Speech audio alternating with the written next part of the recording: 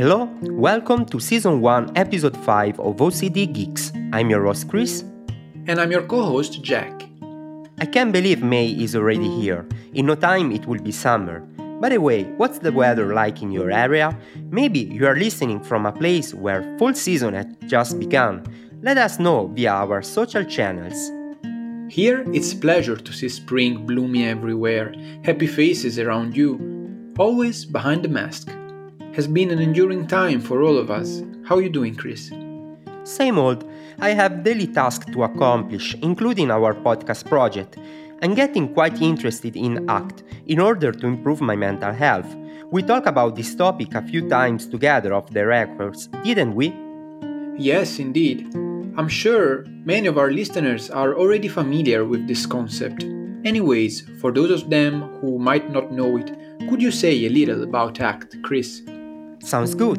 ACT stands for Acceptance and Commitment Therapy, a field of study started by Stephen C. Hayes. You can expect a mix of concepts such as mindfulness, acceptance, and commitment to your values.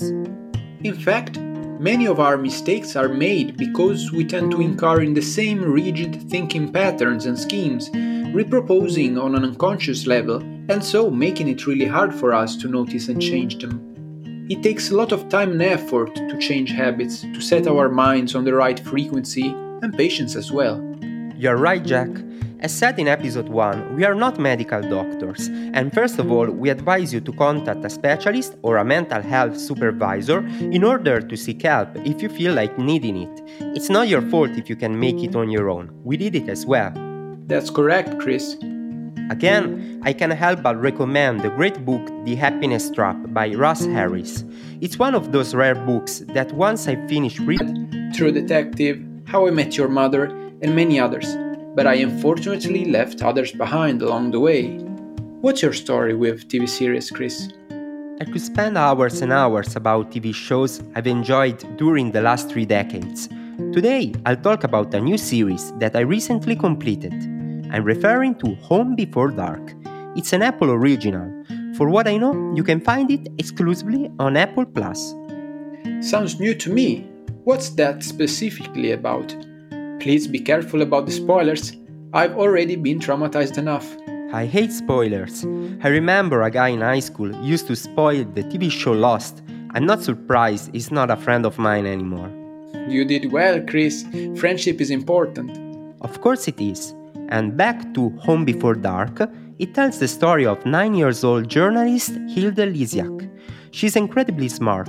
With her family, she moved from Brooklyn to her father's childhood hometown.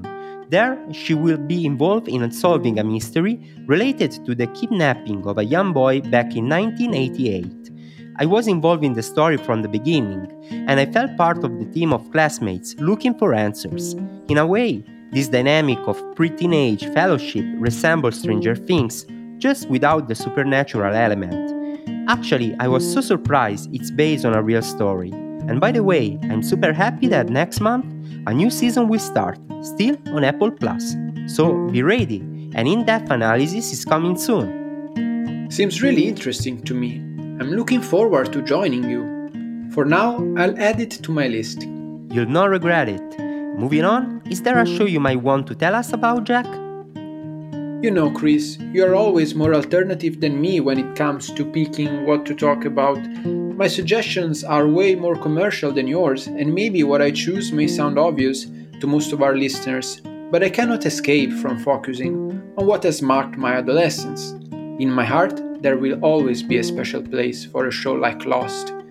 It's an American drama that premiered on ABC in September 2004, and I was hooked from the very first frame.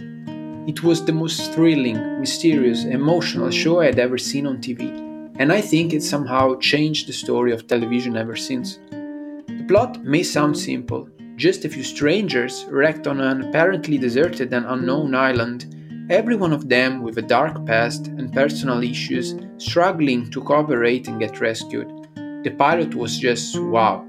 It was clear that name. As for me, Minha Zavut Jack. And I could finish the sentence with something like Очень приятно познакомиться с тобой, which means I'm really glad to meet you. Sugoi. In Japanese it means that's cool. but I'm afraid I couldn't understand much of it. I'm too used to Japanese sound. And let us know if you enjoy learning a language, or maybe you are a polyglot like us. Anyways, we would love to hear your stories and ideas. So, with these confusing Russian sounds in my head, I'm afraid that's it for today.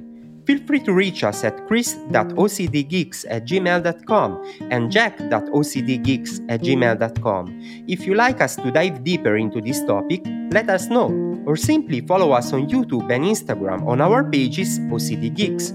Your support helps a lot to let the world know about the podcast.